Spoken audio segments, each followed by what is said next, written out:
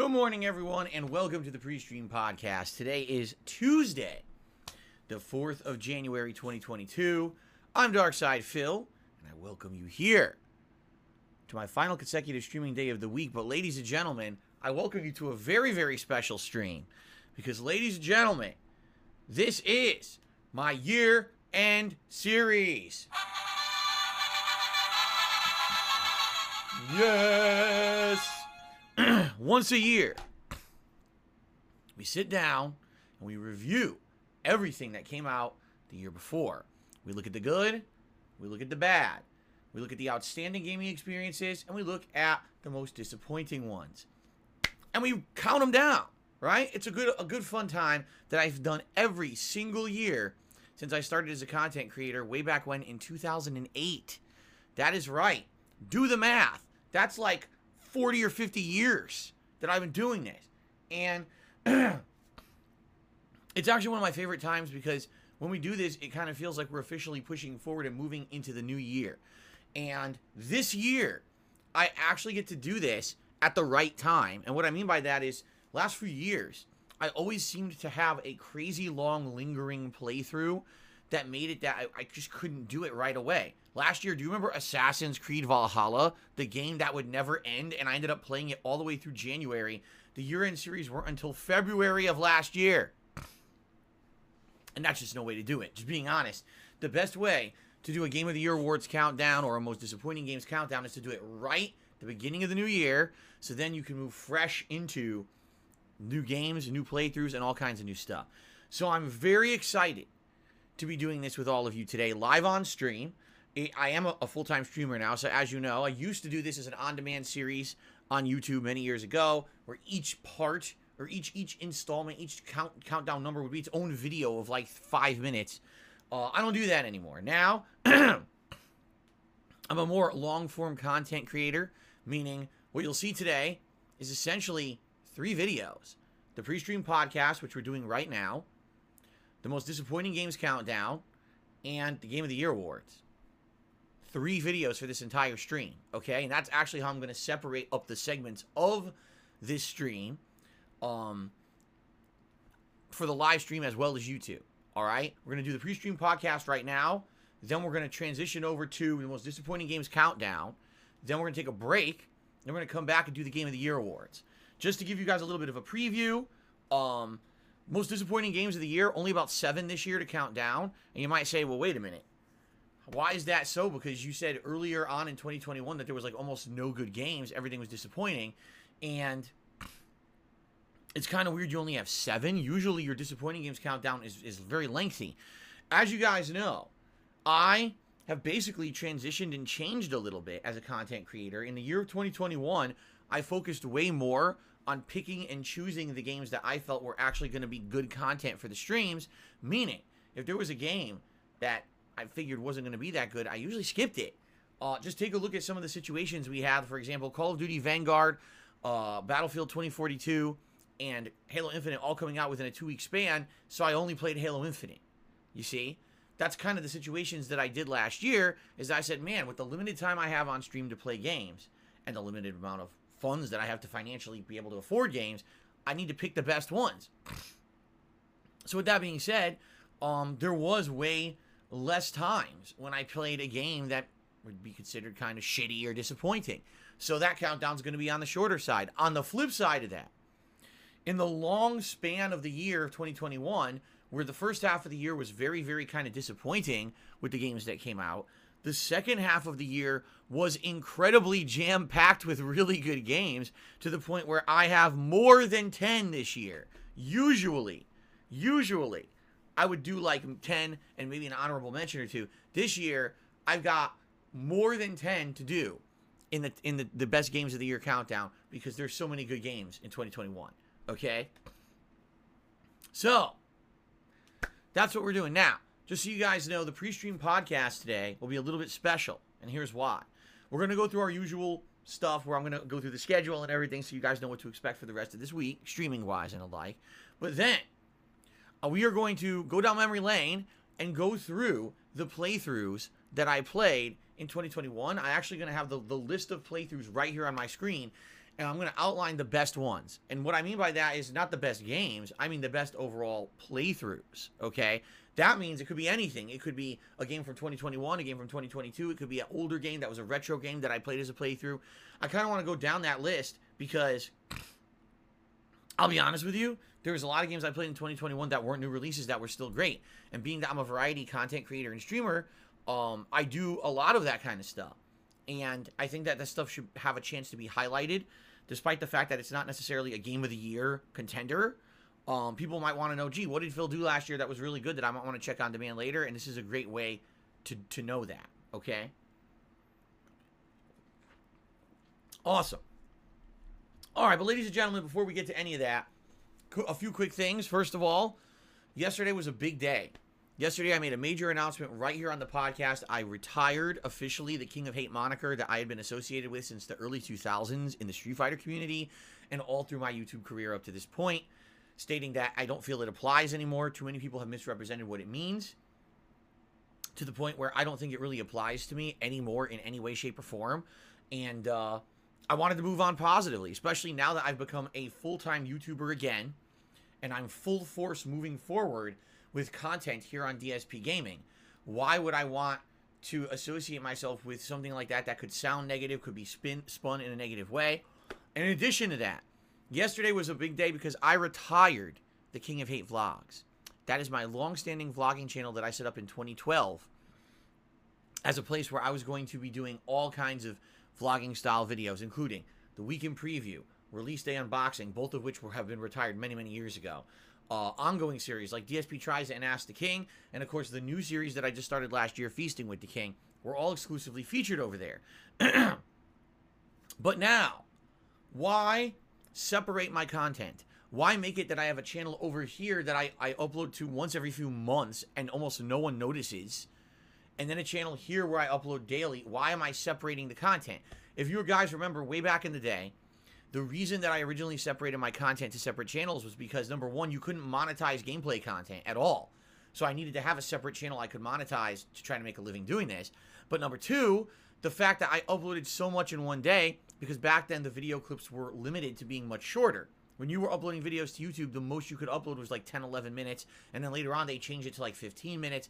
So in a day, me putting out, 6 hours of gameplay, sometimes I'd be uploading, no exaggeration, 30, 40 videos in one day to DSP Gaming. And people were like, dude, if you're going to also upload vlogs and other stuff, that shit will all get lost in the shuffle. We'll never find it.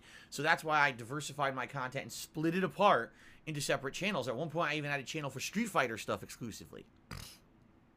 But now, we are so different today as a group, as a community, right?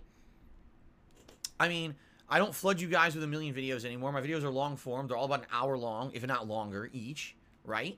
And I'm really trying to build up DSP Gaming in a big way. This year, the year 2022, I'm going to focus exclusively on making content for this channel, whether it's live streams or the archived videos, and pushing to try to grow DSP Gaming, build it back to prominence, and make it so that DSP Gaming can be found legitimately in YouTube search results again for games. DSP Gaming, you guys may not realize this, at one time was one of the most prominent YouTube gaming channels. Whenever a new game came out, you would type in, oh, I want to see someone doing a walkthrough or a playthrough or a let's play of, I don't know, Infamous 2. And DSP Gaming would show up on the first page of YouTube search results as someone doing an ongoing playthrough. Go check it out. You can't, okay?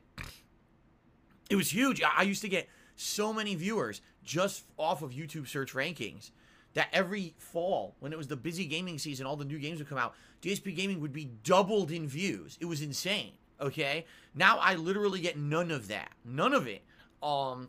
Reason being, many years ago, malicious things were done to this channel, including a lot of false copyright strikes. I was forced to remove a bunch of videos from the channel per the instructions of YouTube. They're the ones who told me to do it. To try to protect the channel and stop it from being automatically shut down by false copyright strikes. Which is all well and good. It worked. I stopped the channel from being shut down by the false strikes, but it irrevocably damaged the channel. It tossed DSP Gaming from being prominent into obscurity. People would search for DSP Gaming and nothing would happen. Or, people, the new playthroughs out, doesn't show up in any of the pages of people who are playing the game. It basically treated the channel like I had done something wrong when I never had. What ended up happening over the years is that the negative content about me and my channel ended up getting prominence because those channels weren't removed from YouTube search rankings. Mine was. So here we are. I'm putting out playthroughs of the hottest new games, streams of the hottest new games. You can't find any of it on YouTube. But the asshole who made a video about how Phil sucks at that particular game is getting prominence when people search for me. You see? And this is very, very painful and bad in regards to someone who's operating a business to not have visibility on YouTube when this is how I was making my living. It killed me. It's one of the major reasons why in 2017 I had to stop being a full-time YouTuber and adopt being a full-time streamer. Okay? Not to say that that was a bad decision or something I regret. Oh my God, it was the best decision ever because now my content is better than ever and we have such great, fun, interactive streams with each other every single day, right? But anyway, the point I'm making here is why would I want to separate my content on YouTube when I am trying to get people refocused on DSP Gaming, get people to sub to the channel? My goal is to hit 200,000 subs by the first week of April so I can do a celebration of not only hitting my milestone, but also my birthday at the same time, which would be amazing. But also to get re-engagement in the channel. If you're watching this live stream right now and you're having a great time, like, wow, this is going to be a fun stream today, I can't wait for Phil's year-end series, give the stream a like. That gives visibility to DSP Gaming on YouTube. People will be like, oh, someone's doing year-end series? Oh, cool. It's DSP. Let me go check them out. They'll be able to see that on YouTube. I won't be hidden off in some dark corner of the internet, okay? If you are watching this video on demand on YouTube, thanks. Thanks for watching after the fact. Please give it a like. That makes this discoverable when people are doing YouTube search after the fact, okay? Leave a comment. And this is actually one of the biggest things for my year-end series, okay? Undoubtedly, people who are watching these year-end series after the fact are going to have a lot to say about them. Oh, man, that was a good pick by Phil. I didn't even think of that one myself. Or, oh, man, I completely agree with Phil. These are great picks. Or, wow, Phil was completely off base. He's an idiot. Those picks sucked ass. I want that kind of reaction to the video. That's the point, is to stir up interesting discussion about the games that were part of 2021. When I had comments off for several years, right, what was the point? If you can't stir up discussion about it, then the year-end series pretty much lose a lot of their meaning, you see? Now that's back. That is back for the first time in like 5 years here on DSP Gaming, right? So that's awesome. Now, having likes be visible, having comments be on videos, why would I now separate my content? The other thing is, because I'm not uploading so many videos to DSP Gaming, there's no reason why the 20-so-thousand people, I think it's like 29,000 people who are subscribed over on the King of Hate Vlogs, why some of them can't come over here and sub and still get access to all the content they used to like. Because the truth of the matter is, people over there basically were kind of, you know, stagnant. That channel was dead, right? I wasn't actively doing stuff over on the King of Hate Vlogs. That channel would sit there for 2-3 months untouched, and all of a sudden a new video would pop up, and maybe like 500 people would watch it. You see, like, it was a dead channel. When you can't even get 1,000 views on a video anymore, of a series that used to get like 10,000 views, that obviously means the channel's dead. So I figured it makes more sense to bring everything over here and focus everything on DSP Gaming. And by the way, no, I'm not closing that channel. The King of Hate Vlogs will stay there as an archive of the I think I opened it in 2012, so it's basically about 10 years of archived footage of vlogging that I did. It's a history of stuff that I've done on the internet. It's awesome to stay there, and I welcome you to go check out that archive of the stuff. But from now on, stuff like DSP Tries It, Ask the King, Feasting with the King, etc. will be here on DSP Gaming. Okay? It won't flood the channel because the day that I make that content means it's the day I'm not doing gameplay, right? Today, this stream will be 3 videos. That's not going to flood anyone's inboxes. So, awesome. Okay. Very nice, everyone. So, before we get to a little bit of reminiscing about the best playthroughs of 2021, what I would like to briefly do is, number one, talk about the schedule for the coming week, and then talk about a few things that were updated for the new month, and then I'd like to get to that countdown. Well, not really countdown, but that segment, okay? So, this week will be an interesting one. Obviously, this stream right here is my year-end awards, where we're going to go through the best playthroughs, most disappointing games, and the Game of the Year awards. Awesome. If you support this stream, thank you in advance. There's no going to be any real gameplay on this stream, although I will be showing gameplay clips of the games I'm talking about. There's not going to be any active gameplay, but it's still a normal stream for me. So, if you support it, yes, I'm still going to do shout-outs for your contributions on the stream today. We still have tip goals in effect. You know, gunner glasses, pick a hat, pick a vest if we hit the incremental tips goals during today's stream. Thank you in advance to anyone who supports it. I know it's a different kind of stream. It's not going to have high levels of active interactivity as if I were playing a game. At the very same time, I appreciate everyone who does support this because I do it once a year and I love doing it, okay? Later tonight, there will be a normal gameplay stream. Halo Infinite multiplayer at 6:45 p.m. Pacific Standard Time. 2 hours of multiplayer action tonight. I'm excited to jump in again. And hopefully what I would say is I feel like the connections hopefully will be a little better. When I played it over the weekend, the connections were a little wonky.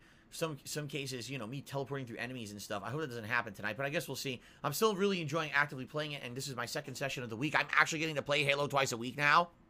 Awesome. So I hope you'll join me for that tonight. Tomorrow I'm off from streaming. It's my day off for the week, where I'll be doing grocery shopping, going to the fucking garbage dump because the garbage people didn't come this week because there were 2 inches of snow on the ground. I'm not going to get into that again. Just watch. You can watch the pre-stream podcast from a few days ago if you want the explanation on that nonsense here in Washington State. And doing other stuff. I will be back on Thursday. Here's the deal for the week. We got an interesting mix because the daytime streams will be ongoing major playthroughs, while the night streams will be a very good variety of stuff that's not just the same old stuff anymore, okay? So on Thursday when I return, it's the continuation of GTA 3 Definitive Edition. Will I beat it or not? I don't know. From what I'm being told, I basically have about 8 main story missions left, but there's definitely other content left to do in the game. So maybe I'll beat it, maybe I won't. We'll all see how it goes on Thursday. Thursday night, I'm doing a special Game Pass exploration stream where for the first time since the late summer of 2021, we're going to go into the Game Pass section of the Xbox Series X. We're going to explore the games that have been added in the last like 3-4 months and see what ones are interesting and see what ones you guys might want to see me play. Pick out a few, probably download a bunch of them, and set it up for me to play some of them in the future. If we have time, maybe I even will download live and play a few of them. But the thing is, downloading the games live could take a while when I'm streaming, you see. But it should still be a pretty interesting stream to set me up for more games coming up in January. Then on Friday, the main gameplay stream will be the continuation of Resident Evil 4, which, as you know, has been a hell of an experience recently. That hedge maze was a crazy grind of death. But I got through it. More Resident Evil 4 on Friday, and then Friday night, my weekly throwback session of old school Street Fighter fun, which I very much enjoy doing. Okay, and then on Saturday, it'll be the continuation of Skyrim Anniversary Edition, and that'll be paired with Halo Infinite multiplayer. Now, here's where it gets interesting. The next few days of the week, the night streams will be a little different. One of those nights, I'm going to do a late night stream of Lost Judgment, where we do post-game content. We're going to be exploring all the side content that opened up now that I beat Lost Judgment last night. And I'm interested to see if anything new opened up, because I was told some new stuff will open up. But also there's other missions like the squirrel investigations and things to do. So there's plenty more to do as a chill stream once a week. We're going to do that. One night, I am actually planning on going back to Condemned Criminal Origins, the playthrough that I started on Halloween. You guys really seemed to enjoy it when I played it for about 3.5 hours. And wanted me to go back to it. Of course, I've been so busy with new releases the past couple of months, I didn't get a chance. Now I'll finally get a chance to start that up. So, good variety of stuff coming up in the week ahead. I don't exactly know yet when my day off will be, but I will let you know as soon as I know. Okay, because I don't know yet, but I'll know hopefully within the next few days. Okay, the only other thing I really want to talk about before we get to reminiscing a little bit about the best playthroughs that I did last year is I would like to direct your attention right down here to the members' goal for January. The last few days, we've all been mulling about what the members' goal should be for January. And, excuse me.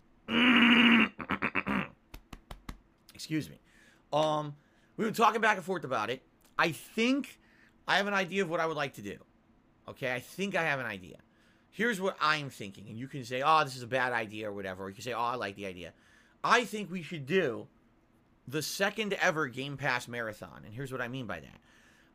Just this week, I'm going to do a special late night stream where we're going to sit down and we're going to look at Game Pass and we're going to see what games are on there. I guarantee you we're going to pick like 5 to 10 games for me to take a look at eventually in the long term, okay? If we hit the members goal for the month, we can do a Game Pass Marathon Day where we actually go and play a bunch of those games from Game Pass, maybe for like an hour, hour and a half each, and basically get a good flavor for what those games are. Now, based on how those go, some of those games might be really good. Oh, wow, I'm hopeful we'll play those as full playthroughs in the future. And others might be like, they're okay, but maybe not right now. And in other cases, maybe I can actually take some time to try to continue on with games that I did try in the last Game Pass Marathon, but just never panned out. For example, someone literally just said in the stream chat, System32 said, what about Grounded again? Yeah, remember Grounded? That seems like a pretty good game. An open world exploration and survival game where you've been shrunken down to the size of an insect. Excuse me, and you're trying to survive in your own yard. Like Honey, I Shrunk the Kids, the movie, right? I played it for around an hour, I would say, and I literally liked it. And I never had a chance to go back to it since last summer. So maybe I have a chance to play a game like that again and re-explore it and see what content's been added, because a game like that has been actively updated since last summer. Right, My Ruin says, what about Serious Sam 4? Exactly. These are the kind of things we could sit down and look and play some of them during a Game Pass Marathon and get a good exposure to the stuff that's on Game Pass. People really liked when I did the Game Pass Marathon last summer. So I think this is actually a good idea for a reward for the month of January. But the only way it can happen is if people become members of the channel. All right? So let's talk a little bit about that. When you become a channel member of DSP Gaming, you get many benefits. A highlighted name in the stream chat, okay? You don't have to abide by the slow mode rules of the stream chat. You can talk as much as you want. You get a Chat Crown badge to show how long you've been a supporter of this channel. You get emotes unlocked, all right? Where you can access tons of these emotes. When we hit 350, I'll unlock another emote slot. And by the way, one thing that we definitely need to talk about is we need to discuss what emote do you guys want to replace the Santa emote? Because for the month of December, we had a Santa emote, which was nice. Now December's over. We got to replace it. But what emote are you guys looking for from the old emotes I used to have on Twitch? And what we can likely do in the near future on a pre-stream podcast, likely, is talk about those emotes that I still have that I could replace the Santa emote with. Okay? So, those are just some of the benefits. In addition, new benefits that were added just over the last month or two. Priority access to Ask the King. And what I mean by that is I do a Q&A show every 2 to 3 months. The next episode is actually scheduled for the first week of March. Okay? You get to ask your questions and have a dramatically increased chance to have your question answered on the show. In fact, when I just did Ask the King on Christmas Eve, I want to say at least 1/3 of the questions I answered on the show were from channel members. 1/3. That's a giant amount, right? That's a huge priority. So, there you go. In addition to that, when there are special events going on where basically you can pick a game to be played or whatever, you will have priority to nominate and vote on said games. I mean, we just did a Christmas Marathon, and the members had priority to nominate and vote on a game that I played. The game The Forest was picked by channel members. Okay? There you go. Now, in addition to all of that, yes, I am still planning at some point to do members-only exclusive events, such as, let's do a members-only night stream of Halo Infinite tonight multiplayer, where I team up with them in a fire team and stuff like that. It hasn't happened yet, and it's not happening tonight. But once I settle into this to January and I start actually regularly doing double streams of Halo Elite, maybe one stream could be with members, you see? So I'm working on that. You got to give me a little time now. I got to settle into January, get used to the flow of things. Maybe around the middle of January, we could actually start doing streams like that, all right? But anyway, that's a lot of benefits to being a channel member. Now, there's something else happening this year. YouTube promised everyone in 2021 that at some point in 2022, they would enable gifted memberships here on YouTube. Much like gifting subscriptions over on Twitch, what this means is that people would be able to purchase and gift a membership to someone else who doesn't have one on YouTube. Now, it's unclear how this will work. On Twitch, the way they do it is you can either do it individually for a person, or you can actually do what's called a sub bomb, where you can purchase a mass of subs and they're just randomly distributed to stream viewers. It's unclear if that's how it's going to work here on YouTube. All right. And some people were like, oh, this is amazing. This will be great for Phil, because back on Twitch, he used to always have a giant amount of gifted subs. You're right. Every month, I would have anywhere from 100 to upwards of 300 gifted subscriptions against the channel. That would help tremendously. And one of the major awesome things about gifted subscriptions and or gifted memberships here on YouTube, you're basically getting a trial run of something that you maybe didn't know what it was or if it would benefit you. If you get a trial run of it and you like it, chances are you may renew it. In which case, even though that was temporary boost in support because someone purchased it on behalf of someone else, it may actually result in ongoing growth for the channel. It absolutely, over time, resulted in ongoing growth of my Twitch channel, and I would actually bet that here on YouTube, it could also result in some really ongoing growth, okay? But, guess what?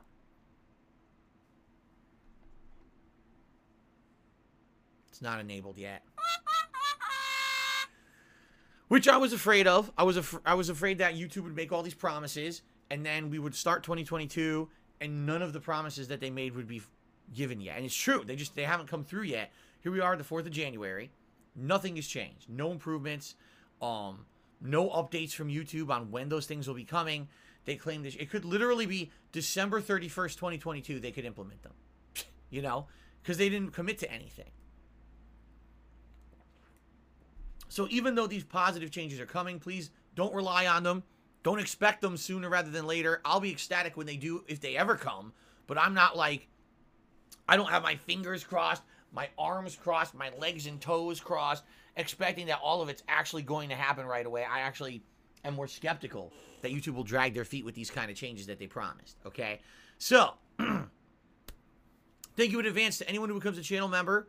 Please consider becoming a channel member for all the benefits that I've outlined, and the goal would be a Game Pass marathon, which I would very much enjoy doing, okay? All right.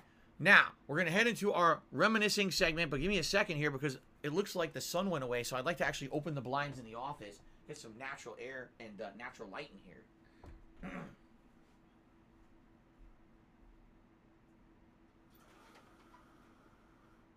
All right. Nice. Some nice natural light. You know, from the sun. Actually, it's very cloudy outside, but it's nice natural lighting, so I wanted to get some. Ah, it's good to have the fresh air coming in, too. Okay, so ladies and gentlemen. Something's backing up outside. Ladies and gentlemen, what I would like to do right now for the rest of the pre-stream podcast is kind of go through the listing of playthroughs and games that I did in 2021 and let you know my personal favorites, all right? So, let's start off with the games that I was playing in January of 2021, a full year ago, which many of you may not even realize or remember. The first major release that actually came out in 2021 was Hitman 3, okay? A game that a lot of people don't even remember came out in 2021 because it came out right away, like right that first week or month or whatever of the year. And, oh, excuse me. A lot of people liked it. Although a lot of people found it a little bit, what's the word? Is it divisive? Or basically people didn't really agree. I was one of the people who liked certain things about the game and definitely didn't like certain things about the game. Let me put it this way. I didn't hate it at all. I definitely thought it was a good outing for the Hitman series. But I actually thought that Hitman 2 was way better. So for me, it was kind of like, meh. And after I played through the game, I completely forgot about it. Like, I didn't even give it a second thought after I played it. It was just kind of forgettable, which is kind of weird because it was supposed to be the ending of this trilogy, and I basically forgot that it even existed. Destruction All-Stars, definitely not one of the best playthroughs of 2021. I actually did my Cyberpunk 2077 playthrough, finished that first week of January. Obviously, that's not one of the best games or best playthroughs of the year. The playthrough that was like the giant playthrough that actually, if you guys remember, held me up from doing my year-end series last year was Assassin's Creed Valhalla. All right, that game was so freaking long. One of the longest games I had ever played at that time in the Assassin's Creed series. 81 parts. Yeah, longer, if you can believe this. Assassin's Creed, was it this on my forehead? A pimple or something? Looks like, I don't know. Assassin's Creed Valhalla was longer of a playthrough than my Lost Judgment playthrough that I just finished last night. The game was insane. I don't know what they were thinking making the game that lengthy. And by the way, it wasn't just like, oh, you know, that's because you did a bunch of side content. No, the game forced you to do so much shit to beat it that it took forever.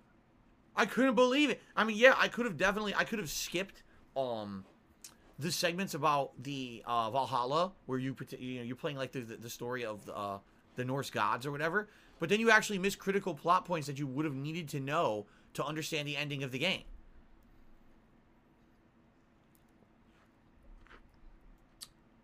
So, oh my god, that playthrough took so effing long, man. It was just nuts. One of my favorite playthroughs of 2021 that pretty much no one has talked about since I played it, Immortals Fenyx Rising. This is a game that I actually want to give a shout out to because I don't feel like many people gave it any kind of credit. This is a game from Ubisoft, and number one, oh, it's from Ubisoft, so it sucks, right? No, that's ridiculous. Just because Ubisoft sometimes makes pretty bad games and sometimes makes the same kind of cookie-cutter formula games with open-world roaming doesn't mean that everything Ubisoft pumps out is bad. In the case of Immortals Fenyx Rising, it was a game that actually felt like it had a unique identity, which is very different from a lot of other Ubisoft games that do feel like they're more cut and paste. I felt the writing of Immortals Fenyx Rising actually was very entertaining. The way that the dialogue was done was very comical. The characters had personality to them. And the colorful art style of the game, which was more cartoony rather than more gritty and serious like most Ubisoft games, was also a welcome change. In addition to all of that, it had a lot of fun stuff. Like, it was a combination of puzzles and dungeon crawling combined with combat elements that were fun and actually got better as you got through the game and leveled up your character. So, Immortals Fenyx Rising, I feel like, is the forgotten gem. If you remember, it had come out late in 2020, and then a lot of people skipped it because there were other more prominent games that had come out around that time. And so I played it in early 2021, and I actually really liked it. Like, significantly shocked at how good it was. But a lot of people have forgotten about the game entirely. So I wanted to give it a little bit of credit here on the pre-stream today. Of course, everyone remembers my game of the year of last year, Yakuza 7 Like a Dragon. A playthrough that was 102 parts. Although a lot of those parts are post-game content where I did post-game dungeon grinding. Great game. I mean, obviously my favorite game of the year last year. But a lot of that playthrough spilled over into 2021 because of the post-game content, and I really enjoyed it, okay? Let's see here. Bowser's Fury was a nice little playthrough. Even though it's not a full-fledged game, it definitely showed what you could do with a different kind of formula for Mario. And it basically took the Super Mario Odyssey formula and added in a giant kaiju monster and different levels of puzzle and stuff. It was actually quite interesting and unique, and I actually really enjoyed Bowser's Fury, although it's hard to really talk about it at length because it's so short. It's basically like an idea of a game that maybe in the future will be turned into a full-fledged game, because in reality, the game you bought when you bought Bowser's Fury was actually Super Mario 3D World, which was actually one of my first major playthroughs of 2021. Now, Super Mario 3D World is a great game. Super Mario 3D World was very fun to play through, and I don't remember it. I'm serious. Like, the problem with that whole 3D era of Mario games, the ones that came out for the Wii and the Wii U and the 3DS, is that they all came out in a cluster of about 5 years. And so when all of those games came out together, back to back to back, they all kind of mishmashed in my head. I remember playing some of them on a handheld and some of them with the Wii or the Wii U. Some of them I did co-op with John Rambo, but others I did solo. And when I'm trying to remember them, it's hard for me to even discern between them, like what was part of which one. You know what I'm saying? And like I remember playing the game and liking it and like, wow, this is fun. I'm glad I'm playing it again. But man, I tell you right now, I can't remember it. I just played it a year ago, not even, and I can't remember the game. I feel like this was a major problem with Nintendo, is they went crazy with Mario for a few years there, and they oversaturated everyone with Mario games and reimaginings of the classic Mario formula in a 3D realm or 2D realm or whatever it may be. And then they basically kind of killed it. You know what I mean? Like, after that, there wasn't a Mario game for a long time. And then we had Super Mario Odyssey. Great. I liked Odyssey. It was my game of the year, 2017. And now here we are in 2022. When's the next Mario game coming out? It's like feast or famine with Nintendo sometimes. Sometimes they overload you with content of one type, and then all of a sudden it's like, well, whatever happened to that character? I don't know, right? Zelda. We had Breath of the Wild, right? and then we basically had a bunch of kind of re-releases and remakes for years and years and years. When the hell did we get Breath of the Wild 2? Right? Give me a new Zelda game. What's going on over there? What are they doing? Give me a new Mario Kart, for God's sakes. What is happening in Nintendo? You know, their thumbs up their butts over there, re-releasing freaking Nintendo 64 games to get you to spend more money on their stupid Nintendo Online rather than pumping out good new games. Nintendo, their bread and butter at Nintendo is pumping out good first-party titles. Where are they right now?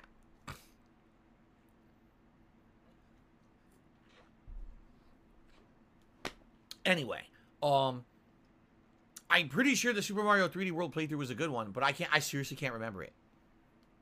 Sucks. Then one of the interesting things that I actually did earlier on in the year last year, for my birthday, I did a special marathon called Birthday Blowout 2021, the Mario Classics Challenge Run. This actually was something that I had wanted to do for many, many years. I'd always wanted to go back and play the classic Mario games, including not only Super Mario 1, but also the Lost Levels, which is the Japanese sequel, technically Super Mario Bros. 2 in Japan. I was very excited to do this, and because I was on Twitch at the time, we were able to do a fun, interactive stream where people were wagering their channel points that they earned by watching the channel on challenges that I was performing during this marathon event. Could Phil beat this stage within 5 lives? Could Phil beat it within 30 seconds? Could Phil do this? Could Phil do that? And man, it was actually a really fun challenge. It was. It was very exciting. It was one of the more unique things I ever did for DSP, for the channel, I should say. And also, of course, for my Twitch streaming channel, Darkside Phil. At the time, people said it was actually one of, if not the best thing I had ever done for my birthday. And people were saying, you got to do more stuff like this more often. Can you do another one next month? I was like, all right, I don't know if we should do one a month. That seems excessive. But maybe, you know, once every 2-3 months, we could bring it back as a marathon event reward for hitting a sub goal or whatever. Okay? And then what happened? If you guys remember, by the end of April, Twitch kicked me out of the partner program for things I had done over 10 years before. I talked about this on yesterday's pre-stream podcast. I definitely don't want to go into detail about it again. It's just going to upset me. So let's not talk about that again.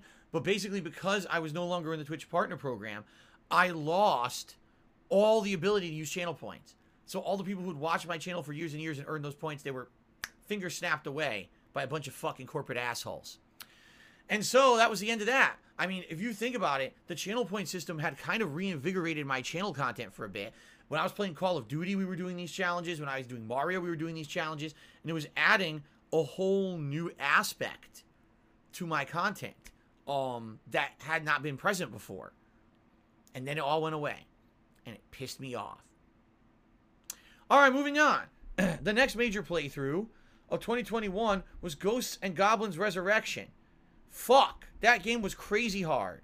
Like, seriously, Ghosts and Goblins Resurrection was, by no exaggeration, one of the toughest video games I've ever played in my entire life, and that includes the classics like Ninja Gaiden on the NES. That game was literally designed as what they call a beginner's trap.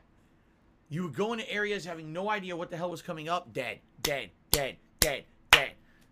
Imagine if you woke up in the morning and your whole house was set with booby traps. All right? And each time you run into a booby trap, you had to start back in bed. So you get up, you throw your covers off, immediately a bucket of electrified piss falls out of the sky, lands on you, and you die. Oh, okay? All right, I respawn. So now you take your covers off. Here comes the electrified piss, and you roll out of bed. Oh, you survive. Whew. Oh, man. Well, thank God. So you open up your top drawer to put on your underwear. Oops, someone put dynamite in there. It explodes and your head pops off your body. And now you're back in bed. Oh, you got to open your sheet. Oh, here comes the electrified piss. Roll off the bed. Oh, you got to open up, grab your underwear, shut the drawer real quick. Put your underwear on. The dresser explodes, but now you don't die. So then you open up your door and a machete-wielding maniac stabs you. Like, that's Ghosts and Goblins Resurrection. Like, every little thing in the game that seems innocuous can kill you. And there's a million of these things in every single stage, right? That's the game. It's insane how hard the game is. And you gotta try and try and try and try. And every time you think you made a little bit more progress, you start fucking back at the beginning. Man, it was tough. Definitely one of the most challenging gameplay experiences of my life. I got to the very end and I had to change the difficulty down for one segment so that I could actually beat the game. Because it was so effing hard. I had played this game, give you some perspective, okay? It's designed to be a classic side-scrolling action game. There were some days that I would stream an entire 3-hour stream of gameplay, and I did not make any progress. None. Not to say that I didn't see more of the stage, I didn't understand more of what was coming, but I didn't even beat one stage in 3 hours.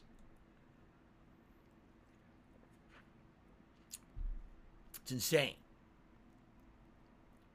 It was still fun. Don't get me wrong, but man, it was grueling. That was like one of the most grueling and stressful experiences. And I actually knew no matter what else came in 2021, I had already passed the most stressful game of the year. There was no way there was going to be another stressful game. And it's true. Everything else the year was like child's play compared to fucking Ghosts and Goblins Resurrection. So, the next major playthrough of the year was Resident Evil Village. And at the time, I basically felt that was by far the best game of the year. First of all, one of the more lengthy Resident Evil games. It was a 17-hour long playthrough for me. And the fact that the game had a variety of locations, great graphics on the PlayStation 5, just a lot of new things to it that I really enjoyed. I thought it was definitely, at that point, one of the best playthroughs not only of the year, but it was actually one of my favorite survival horror playthroughs that I had ever done. Because I really felt like this was how you bring Resident Evil to a modern audience. A variety of different creatures rather than, classic Resident Evil games. Okay, there's 7,000 zombies and then there's a few mutations. And this one, it was like, my God, they threw everything but the kitchen sink at you. You had fucking werewolves, vampires, demons, mutations, ghosts. Okay, there weren't really ghosts, but you thought there were. Like, it was pretty crazy. I really liked the variety of stuff. So that was one of my favorite playthroughs of 2021. Although admittedly, I'm disappointed with the playthrough. I am. And you might say, well, why? If it's one of your favorite games of the year and the playthrough turned out well. And yeah, by the way, it was actually one of the more supportive playthroughs that I had of the entire year. Here's why I'm disappointed with the playthrough, okay?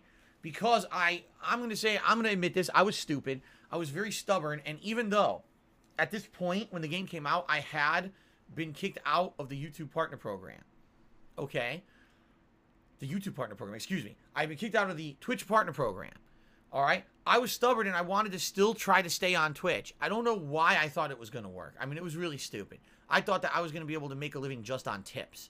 No cheering, no subs, nothing, no gifted subs, just tips. Okay, that was honestly, it was stupid, but I really didn't want to give up on a community that I had built up for over 5 years at that point. And I was very disappointed that it looked like I was going to have to.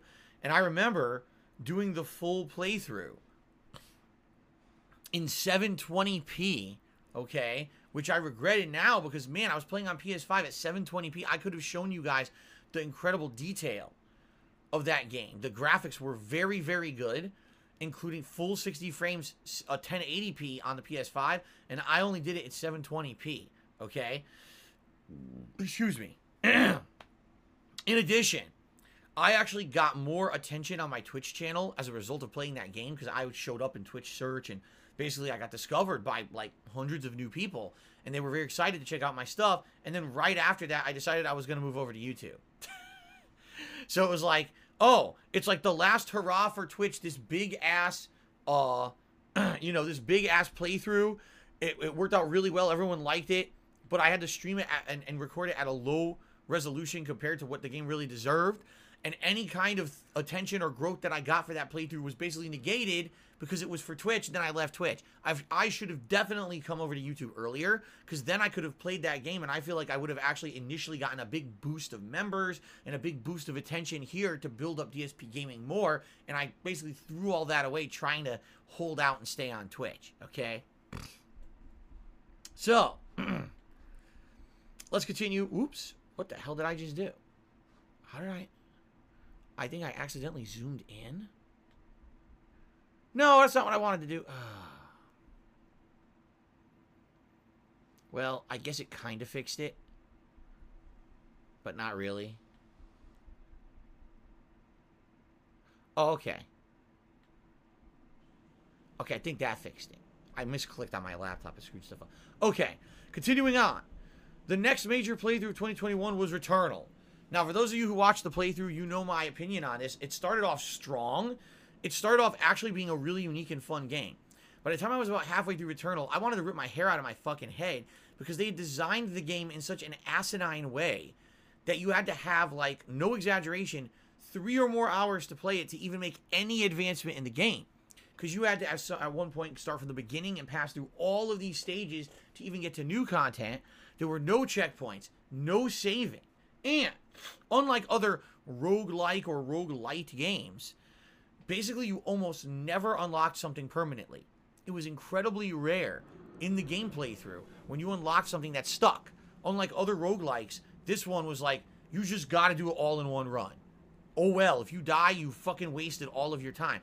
And that sucks. When you're a gamer, alright, and you are not someone who is afforded a ton of time to play. What if you're someone who has a very busy job or a very busy life, and maybe you get an hour or two to play games a day, if that. Oh, I want to play Returnal. Well, you can't. What do you mean? Well, you could play it, but you won't ever get anywhere. Why? Because the game fucking makes you play 3-4 hours to beat a bunch of stages back to back in order to make any progress. What? Yeah, that's Returnal in a nutshell. Like, it literally was one of the worst designed games I had played at that time. Now, the thing is, it was the first roguelike or roguelite game I had ever played, so I didn't really understand how the formula worked at that time. Then when I played other roguelike games during the course of the year, I got it, and man, did they ever show up that Returnal was a poorly designed game. Like, seriously, like, I was like, oh, now I see better, you see? So Returnal, by the way, it wasn't a bad playthrough. It ended up about being 28 hours long. But if they had actually designed it better, it probably would have been a 10-hour-long playthrough. So there you go. Nier Replicant. This was an interesting playthrough. 38 hours long. A game that's basically the predecessor to Nier Automata. Before I had played Nier Automata, I had played a Nier game before, but it was a Drakengard game, wasn't it? Like Drakengard 3 or something like that. And I never beat it. So, Nier Automata, after having done a full-on playthrough of that game the year before, it was very exciting to finally go through and actually play Nier Replicant. It was a good game. It was a good game. Challenging, yes. A little bit outdated compared to Nier Automata. I think Nier Automata obviously is a slightly better game, but that's because it came out later. But I'm very happy that I played it. And it was a really cool way to kind of lead into understanding Nier Automata more. Although, admittedly, I wish that there was more of a bridge. And what I mean by that is when you play Nier Replicant, it's a great game. But, man, I wish that there was more of a connection between what happens in Replicant and Automata. Because there's a huge time gap there. And then in Automata, basically, you have to read, like logs and shit. And listen to audio logs to try to understand what happened between the two games. When it would have been nice to just have that happen. I even said it would have been interesting for me if they made another game between the two to bridge the gap, to explain some of the occurrences that happened between Replicant and Automata. I think that could actually be a really successful game. But anyway, I really enjoyed playing it. The Mass Effect Legendary Edition trilogy. Who remembers that? That was an interesting playthrough. First of all, I started off with Mass Effect 1, which is still to this day, it's still my favorite Mass Effect game of all time. I think Mass Effect 1 was actually the best one because it actually felt like interactive Star Trek with action. You know what I'm saying? Like, it was its own universe, but it kind of had the feeling of Star Trek. Dramatic plot, interesting races of alien characters that you got to know their culture and their backstories and things. Interesting dialogue trees that you could choose, and it's almost like a choose-your-own-adventure game in that way where you could change different relationships and things based on the choices you make. In fact, you could actually do things in a different order in the game depending on what you want to do. At the time, the graphics were great. And actually has RPG elements, which I really liked.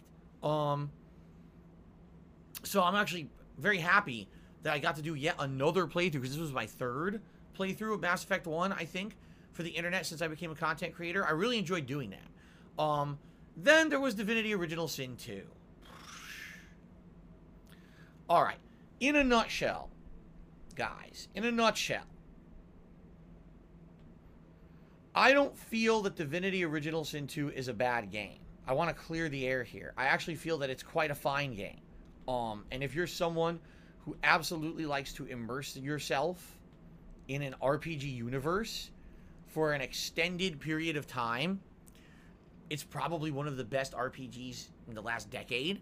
But the game basically is incredibly slow-paced and incredibly time-consuming and demanding. Those are two factors that are a recipe for disaster when it comes to my streams, right? Any game that's insanely lengthy usually takes months for me to get through and beat. And if I'm not making any progress in them, basically engagement gets lost. People don't, oh, that game, he's still playing it? Nah, I'm going to skip it. You know, if some games, if I don't play them within 2-3 weeks of their release, a lot of people lose interest. But a game like that, where the game is so effing long, people told me, yeah, minimum of like 100 hours to beat it. It's like, how will I ever beat it, right? And the thing was, over the course of the playthrough, I actually gained a lot more respect for the game engine. As I leveled up my characters, got more abilities, and understood more how the game works. And like I said, if this was a game that, if this was the only game, or maybe I was only playing 2 games at a time, and this was a game that I was focusing on tremendously, then maybe after playing it for like a solid month and making 80 hours of progress, I would have loved it. But for me, it was like, okay, I'm playing it like twice a week, a couple hours, and it's really not doing well viewers-wise or follower-wise. People are already bored with it. I'm struggling with the game engine. My God, I played it for 2 weeks, and I feel like I made 0 progress in this fucking game. It just didn't work. Seriously, it just didn't work as a playthrough for my stream. So after about 60 hours of gameplay, I put it on indefinite hiatus. And by the way, no one really ever asked for it to come back besides people trying to josh me and troll me. No one cared that I put that playthrough on hiatus at all. They were like, meh, it's fine. To which I was like, okay, good, because I don't want to play it anymore anyway. I was incredibly bored with it. New Pokemon Snap. Admittedly, New Pokemon Snap was not the most riveting game. In fact, I would even go off as far to say it's a little boring. There's not much to it. All you do is go around taking pictures of Pokemon. There's a little bit of incentive to replay the stages, because when you do, new Pokemon may show up in different situations. You can get better shots of them. What I would say is Pokemon Snap and New Pokemon Snap, the ultimate chill game experiences. And what I mean by that is no pressure to perform, right? It's fun to just mess around with it. And take some fun pictures of Pokemon and play it at your own pace and casually get through it. But man, there's just not a lot of meat to it, you know. It's one of the lighter games. It's still an entertaining game, and I know some people actually told me they found it as one of my better playthroughs of the year because it really was an opportunity to just kind of chill and relax with people. But at the very same time, it just wasn't super exciting, you know what I mean? Virtua Fighter 5 Ultimate Showdown. The reason I played this is because it was a re-release on the PlayStation 5. For people who had PS Plus, it was free. I had actually never played, I had actually never played Virtua Fighter 5 before. I had seen it in arcades back in the day in the 2000s. I knew people who played and loved it. I had never played it at all.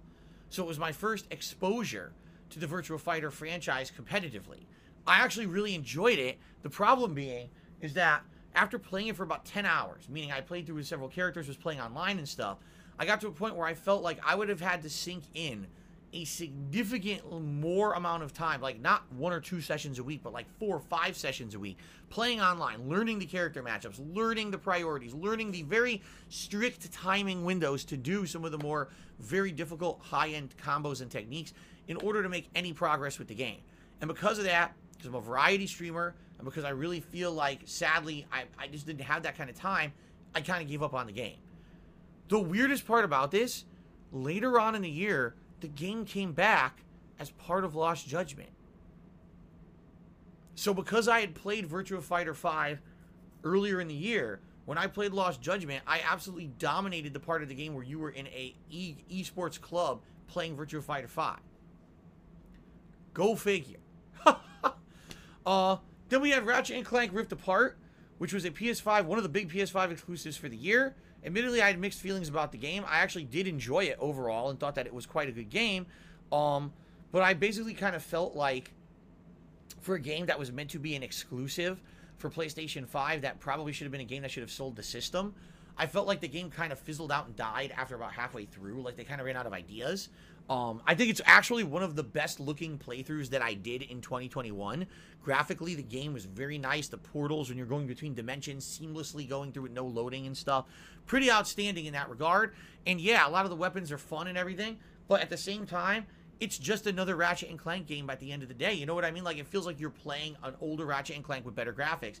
It doesn't really feel like there's much innovation or anything there. So, MLB The Show 21, Road to the Show playthrough.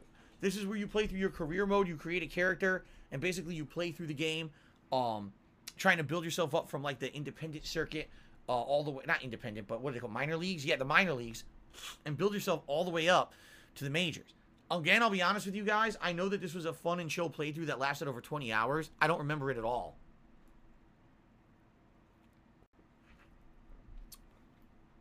It was just something that, you know, was kind of like a time filler that balanced out with other stuff going on at the time.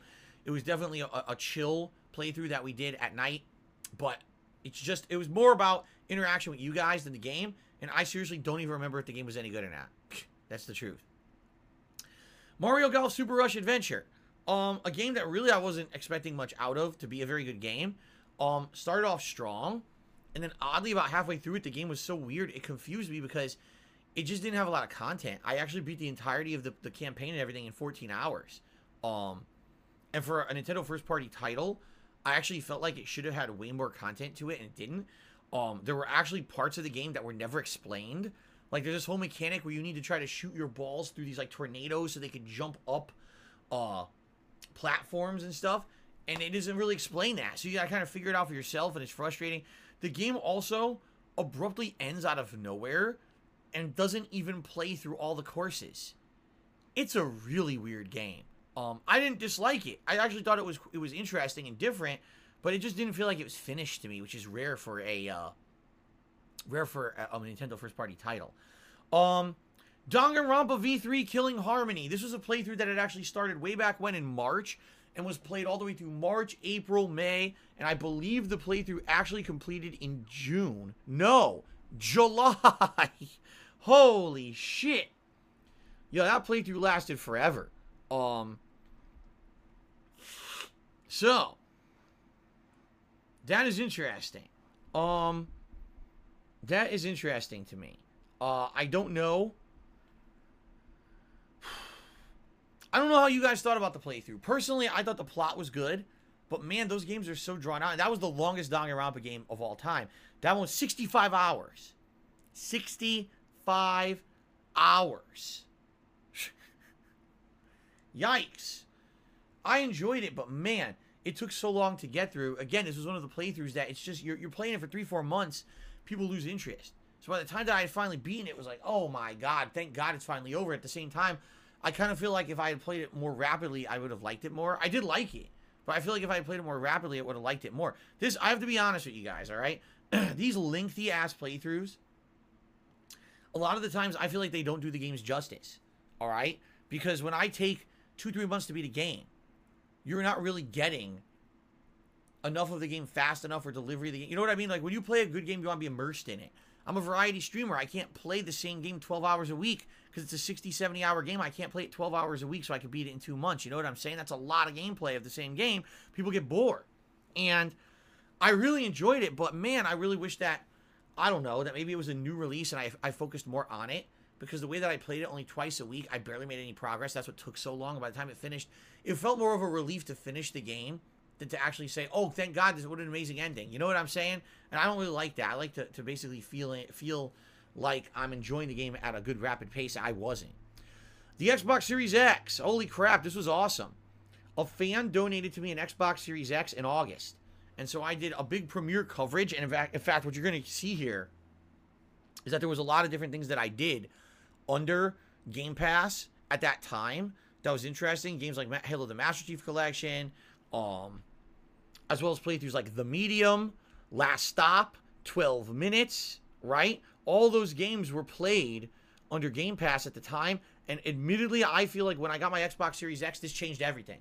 If I didn't get a Series X in 2021, The second half of the year may have been a lot more slow, boring, and not that interesting at all, because I only had a PlayStation 5 and my Xbox One launch edition wasn't good enough really to be running new games that well. And I feel like I would have been very limited with what I did. Because I got the Series X, it blew the whole landscape open, and now I'm playing the new hot games on PS5, the new hot games on Xbox Series X, all this shit under Game Pass. It basically filled out the rest of my year.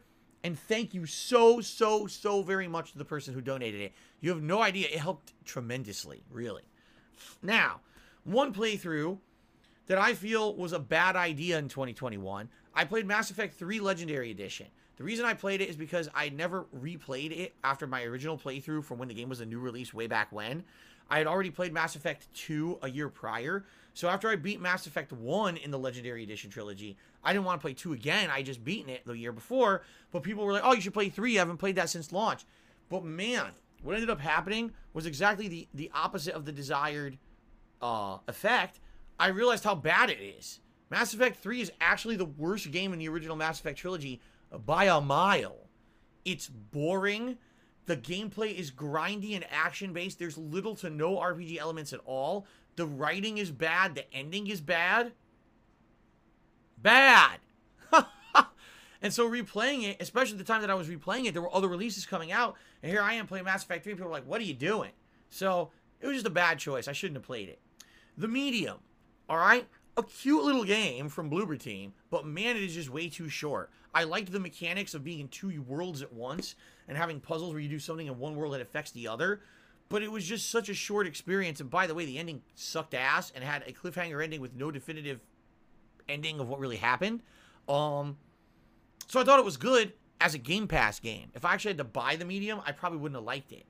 Legend of Zelda Skyward Sword. This was kind of a sad case. Came out in August, but it came out at the same time that I got my Xbox Series X, and all this possibility opened up now for me to play games under Game Pass.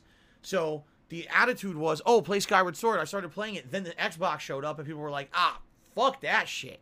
Go play games on Game Pass, because those are way more interesting. And admittedly they were. Not to say that Skyward Sword is a bad game. It's not. I actually like Skyward Sword, and I was really I was enjoying playing this new version. Because basically it took away all the motion controls. The game actually controlled better without the motion controls, for sure. But in reality, that playthrough was hampered down because people wanted to see new stuff under Game Pass. So I ended up stopping it and never continuing it. Last Stop. A game that I never would have touched if I didn't have an Xbox Series X and Game Pass, ended up being one of the weirdest, most quirky narrative-based games I've ever played to this day. The ending was fucking weird, man. 12 minutes. Unique game, interesting game, one of the most weird and fucked up plots I've ever seen in a game, but very short. You beat it in like, about 6 hours. And because of that, doesn't really, once you've seen the alternate scenarios of the game, there's not a lot of replayability either. So, kind of a mix for me. I did enjoy it, though. I actually thought it was one of the most unique game experiences of 2021. I just wish that there was more to it. Of course, I feel that likely one of the biggest, longest running, and most entertaining playthroughs for all of us in 2021 was Fallout New Vegas. Going back to this game, and for the first time ever, playing it from start to finish with all the DLCs included, as an interactive stream with all of your input and everything. That was like the ultimate summer-long chill stream. And I tell you guys, every summer, usually there's a theme or there's a game that kind of dominates each summer. The Summer of Judgment, right? This was definitely the summer of Fallout. It was so much fun replaying Fallout New Vegas with all of you guys. Super fun. I'm so glad I did it. And then what happens? They fucking re-release it at 60 frames per second. Like a month after I beat it.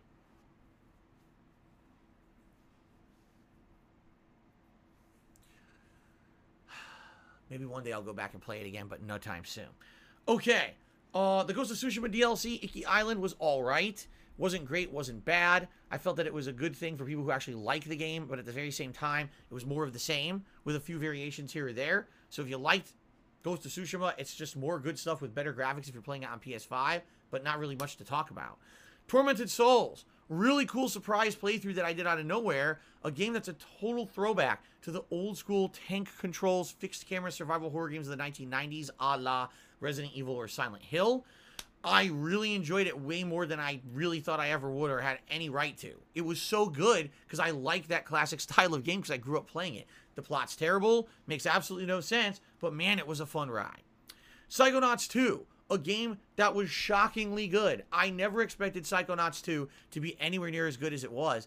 It blew me away. The graphics were great on the Xbox Series X. Really great and interesting, funny writing. An open world that was quirky and differentiated depending what brain you were going inside of. Every world was completely different. Puzzles were ingenious and fun. And it was just, obviously it was, I'm going to tell you, it was one of my favorite games of the year and one of my favorite playthroughs of the year, and no one played it. The game sold insanely poorly. It didn't even make like the top 10 games of that month, even though it was on Game Pass. The game got zero press. The game got zero marketing, and no one bought it or played it. What a shame, because it actually is, in my opinion, such an outstanding game. Life is Strange True Colors. Now, here's a case of a series that completely went in the wrong direction, course corrected, and went back to greatness, in my opinion. The original Life is Strange game I liked because of its quirky writing, interesting, unique characters, superpowers that were actually quite interesting, and this plot line of you didn't know what was going to happen. Could things be changed for the better or worse? There was dramatic turns and things. It was a really well done game.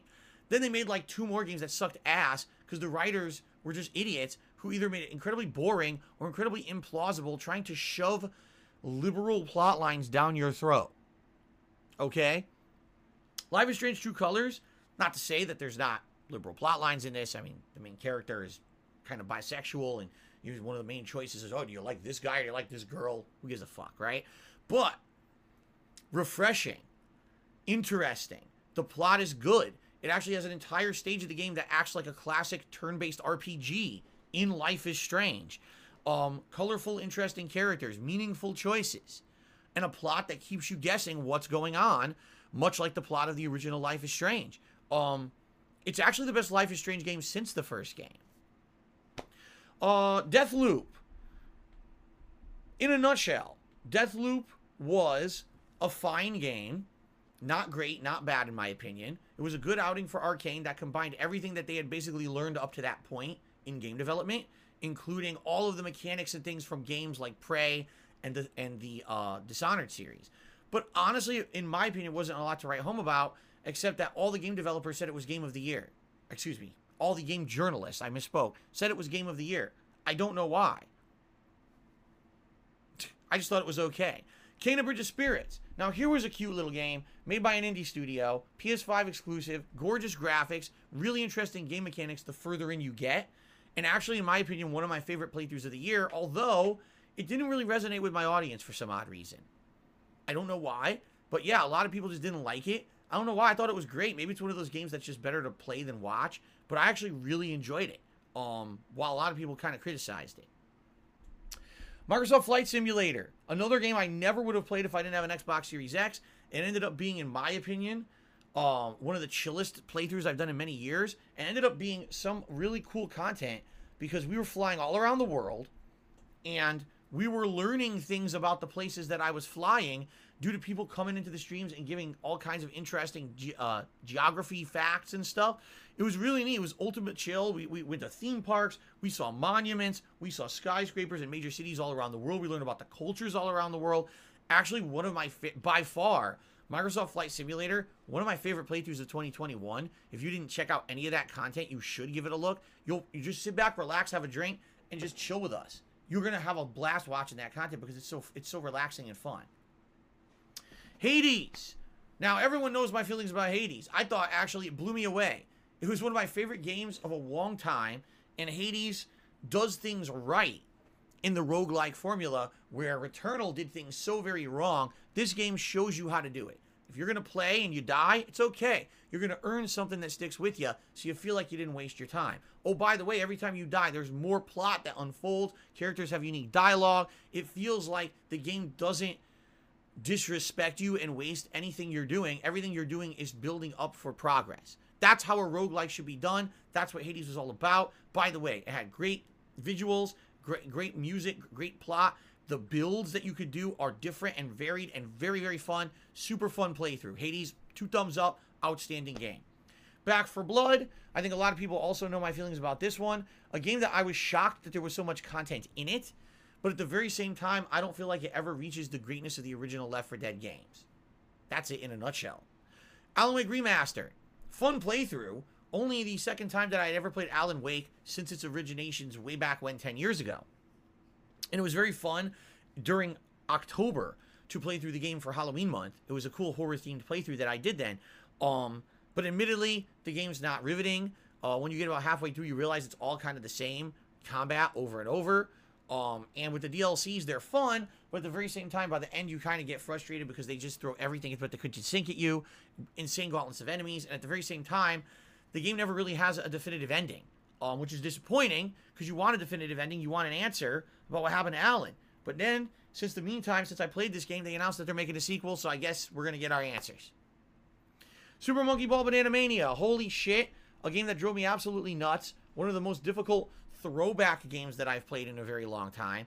I enjoyed playing it, but man, did it drive me bonkers trying to master those controls. People really liked seeing me rage. It was basically one of the most rage-inducing playthroughs of the year, along with Ghosts and Goblins Resurrection. And then, of course, we had the Halloween Marathon, which was very fun.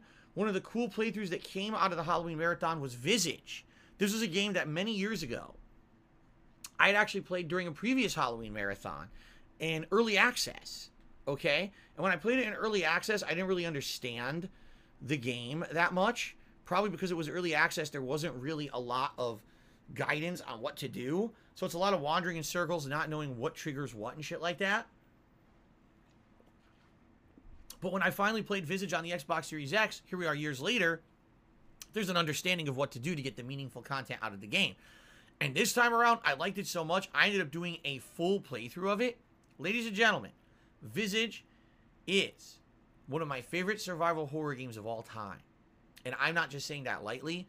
I actually feel that game is incredibly well designed to be scary. The ghosts in that game, the way they move, the way they interact with you, it's creepy as fuck. I got goosebumps multiple times playing the game. I say give it a shot. If you're a true buff of survival horror, I think you're really going to like what they did with Visage, especially if you're playing it on a high-end PC or the Xbox Series X where you get the full gamut of what the visuals and the audio of the game can do. It creeped the shit out of me, and I love it. I seriously can't praise this game enough. And the thing is, this was not a new release for 2021, so this isn't one that would be in, like, my Game of the Year awards. I got to give it this game credit. You guys should absolutely check out Visage if you haven't yet and you like survival horror. It's so good. Okay? Far Cry 6. This is the kind of game where I feel like if you're just going for a wild ride and you want to unplug your serious meter in your head for a while, you'll enjoy it. It's the same formula as the other Far Cry games with well-needed tweaks, okay? There's not as much grinding in Far Cry 6 as there was in previous Far Cry games. There's not as much repetition, all right? The plot. Some of the characters are fun. Some are insanely obnoxious, in my opinion.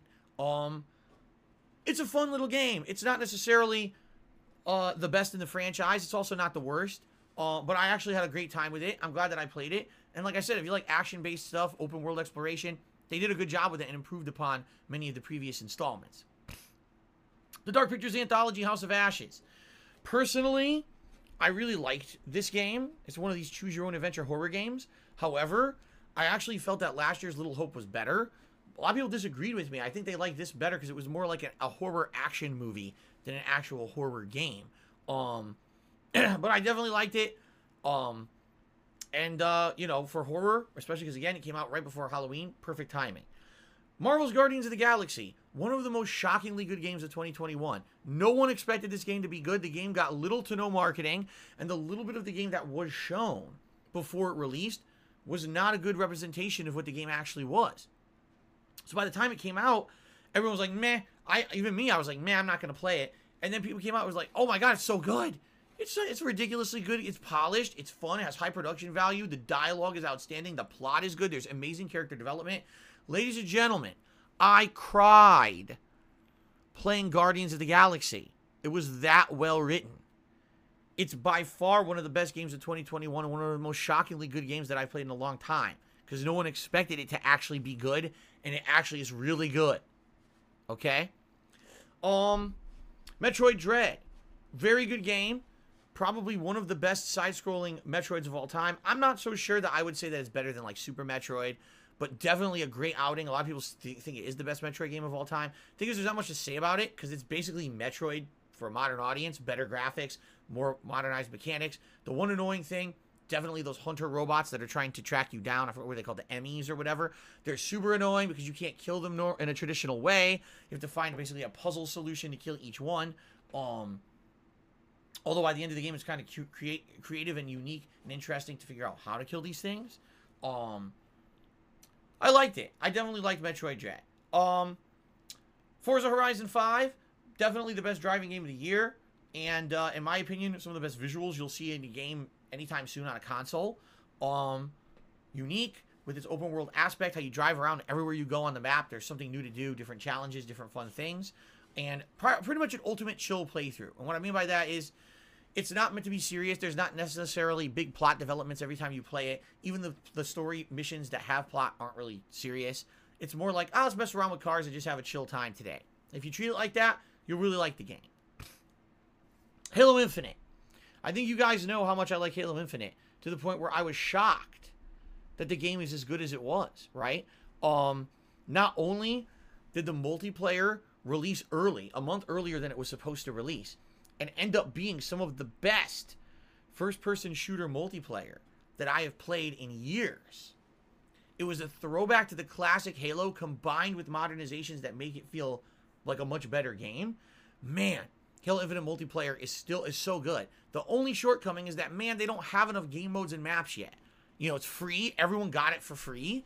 So you can't complain you didn't pay for it. At the very same time, man, they definitely need to start adding new content because it's been out for over a month now and it starts to get stale when it's the same thing over and over and over. But I really like it. I'm digging it. Campaign, wow. They improved it. That's all I'm going to say. One of the most improved campaigns in a first-person shooter I've ever seen in my life. They really had great ideas. There's parts that play like old Halo, and there's parts that play like a totally new game. Really good. Outside of that, there were a few other random playthroughs during the year. For example, as you know, I played Street Fighter every single Friday night. That was a staple of every week. There was obviously the Grand Theft Auto Definitive Edition Trilogy. And you know my thoughts on that. I actually enjoyed playing it. YouTuber's Life 2, I actually like, but I didn't really get enough time to play it. Condemned Criminal Origins, I played on Halloween. I'd like to get a chance to go back to that.